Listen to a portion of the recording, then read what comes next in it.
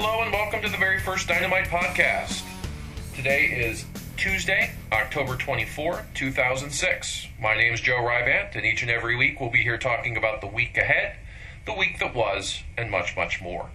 This week we have 3 new comics hitting the stands, and first up is Classic Battlestar Galactica #1, written by Rick Remender, art by Carlos Rafael, colors by Carlos Lopez, and of course covers by Dave Dorman and our special guest cover artist on issue #1, Talent Caldwell. Thought dead, left behind by Galactica, and stranded on a planet overrun by Cylons, Starbuck and Boomer must make a harrowing journey into the heart of a Cylon stronghold, in the hopes of stealing a ship large enough to carry themselves and the planet's remaining human population, and return to Galactica, if they can find it. I spent some time over the weekend and into the beginning of the week engaged in lively debate over the direction of Classic Battlestar with some fans of the show, and you can weigh in with your own opinion, or review issue #1, or any of our comics, over at the Dynamite message boards at www.dynamiteentertainment.com.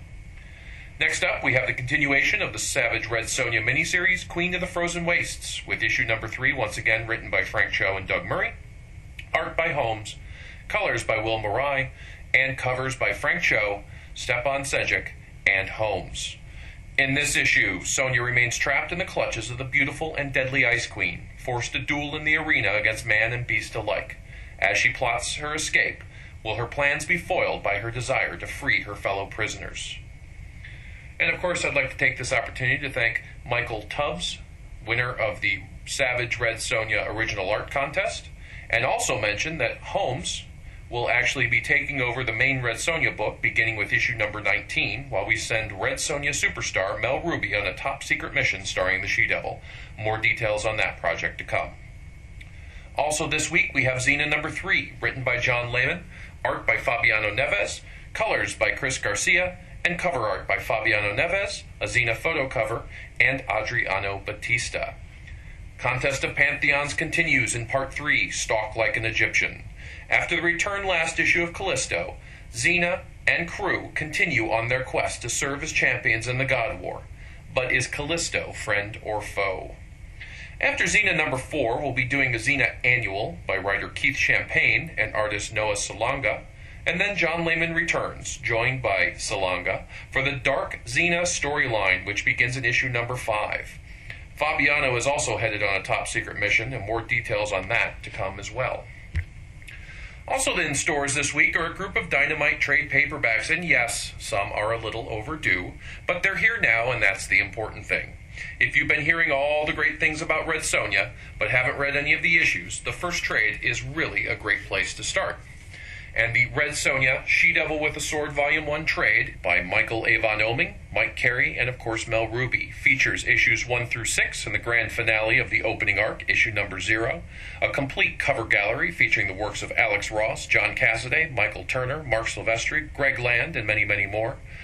The trade paperback also features 2 covers in a 50-50 split, Alex Ross and Michael Turner. The trade paperback also features director's commentary with the creators and a look at Mel Ruby's original Red Sonja designs. One of the other trade paperbacks out this week comes fresh from our victory at the Scream Awards, the next Army of Darkness trade paperback collection. Army of Darkness versus the Reanimator by James Kahoric, Nick Bradshaw, and Sanford Green, featuring covers by Gabrielle Delato and J.G. Jones. The Army of Darkness trade features the crossover no one expected to see, Army of Darkness versus Reanimator, Ash versus West, the ultimate battle, winner takes all.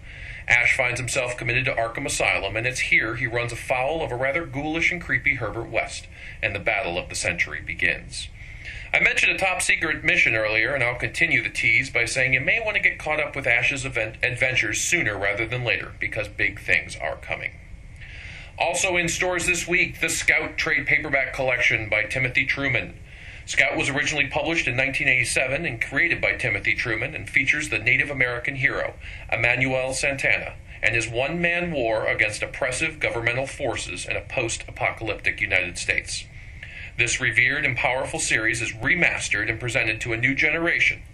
This first volume features the first 7 issues of the series, all featuring the writing and art of Truman, remastered and recolored for this volume.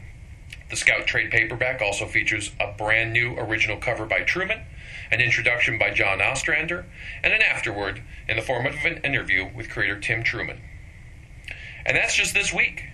Next week, tentatively, fans should look for New Battlestar Galactica number 3, Army of Darkness number 11, and that's the end of the Ash vs. Dracula storyline, as well as the Red Sonja vs. Thulsa Doom trade paperback, and the Army of Darkness movie adaptations featuring the fully painted art of John Bolton.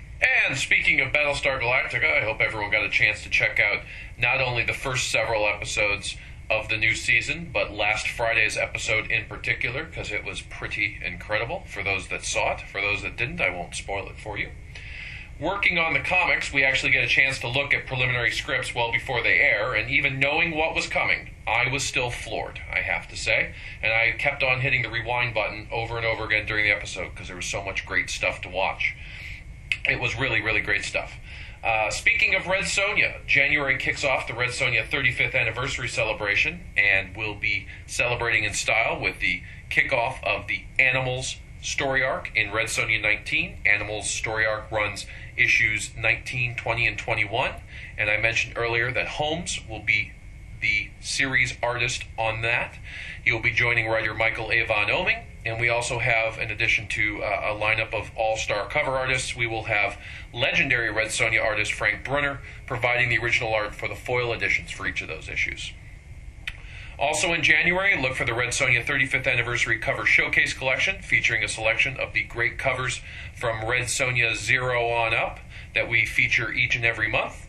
We also have the Red Sonja 35th Anniversary poster, which will feature the Jim Lee cover from issue number 12, and that joins the previously offered Frank Cho cover to issue number 13 poster. And a Red Sonja bust, our first Red Sonja bust, featuring a 3D recreation of Gabrielle Dell'Otto's Red Sonja cover. And you can look for all of this and more in this week's previews, and look for more news and info on these and the rest of Dynamite's January lineup in the coming weeks. You'll also hear about more of this stuff in the next podcast. And now we're going to take a few minutes to talk about a few of the books that we sent into stores last week, and some spoilers may follow. You have been warned. Lone Ranger has certainly proven to be one of our best received comics, and we couldn't be happier. Last week, issue number 2 arrived in stores, and in addition to the classic Battlestar fans that have been on and off our boards talking about that series, a few Lone Ranger fans have been hanging at the Dynamite message boards talking about what they like and what they don't like. Now, you can weigh in for yourself, but it really boils down to the trappings, for lack of a better word, that are around the origin of John Reed. The grit and violence of the Old West, as portrayed by writer Brett Matthews, has some people at odds. But as I said on the boards, we're going for a definitive take here, not just on Reed and who he becomes, but the times as well. And when it comes to a down and dirty Old West, the gloves are off and no stone will remain unturned. Now, in a review posted over at Newsarama by the Best Shots crew, Lone Ranger number 2 is summed up along these lines. Quote, "The whole crew is to be commended for crafting a strong vision of the revisionist West." End quote. And over at Silver Bullet Comics, they're looking at it in a similar vein, saying, quote, "Traditionally, The Lone Ranger was a family show in radio and television. It was an all-ages comic strip. This is a comic book seeking a mature audience." End quote. I'll add that yes, we're seeking a more mature audience, but not at the expense of the characters. An important distinction to remember, and one that writer Brett Matthews is handling with grace and incredible execution. Readers of the series, I'm sure, would agree. The other hornet's nest we stirred up last week involves Red Sonja number 15, with some of our fans questioning Sonja's interlude with Calavel.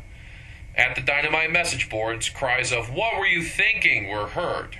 But Comics Waiting Room reviewer Mark Mason nailed it on the head with this one. Quote, "This Sonja is human, longing for and remembering where she came from and who she was. And Oeming also rewrites the somewhat odious 'a man has to beat her in battle in order to have sex with her' deal in a way that makes a bit more sense and makes Sonja into a little less of a character who deals with her world solely as a victim. This continues to be a surprising and solid series." End quote. And back to Best Shots, Troy felt the same way, saying, quote, "I was quite rightly shocked by one bit that occurs here, as it represents a fairly radical departure for Sonja. Still, it's an act that's completely sensible. It just allows us to see a couple of different sides of the character." End quote. And remember, kids, it's all about the character. Stirring up no controversy currently, but getting good reviews, and strong sales, as issue number 1 is now sold out. Highlander number 1 was praised by the Best Shots crew, saying, quote, best decision, ignoring the film sequels. Second best decision, involving the Kurgan. I also like the notion of setting this first arc in the 80s, immediately following the events of the first film. There's nothing wrong with making a book a period piece, particularly when certain elements of the story recall a certain time. Another solid Dynamite adaptation, end quote. Thanks, guys. And that'll do it for this week. Not too bad of a start, but look for this thing to evolve and get firing on all cylinders as we get a few more under our belt. As always, we can be reached online at www.dynamiteentertainment.com, and I can be reached at submissions@dynamiteentertainment.com. And I read everything that comes my way, I promise. Until next week, thanks for listening, and as always, thanks for reading.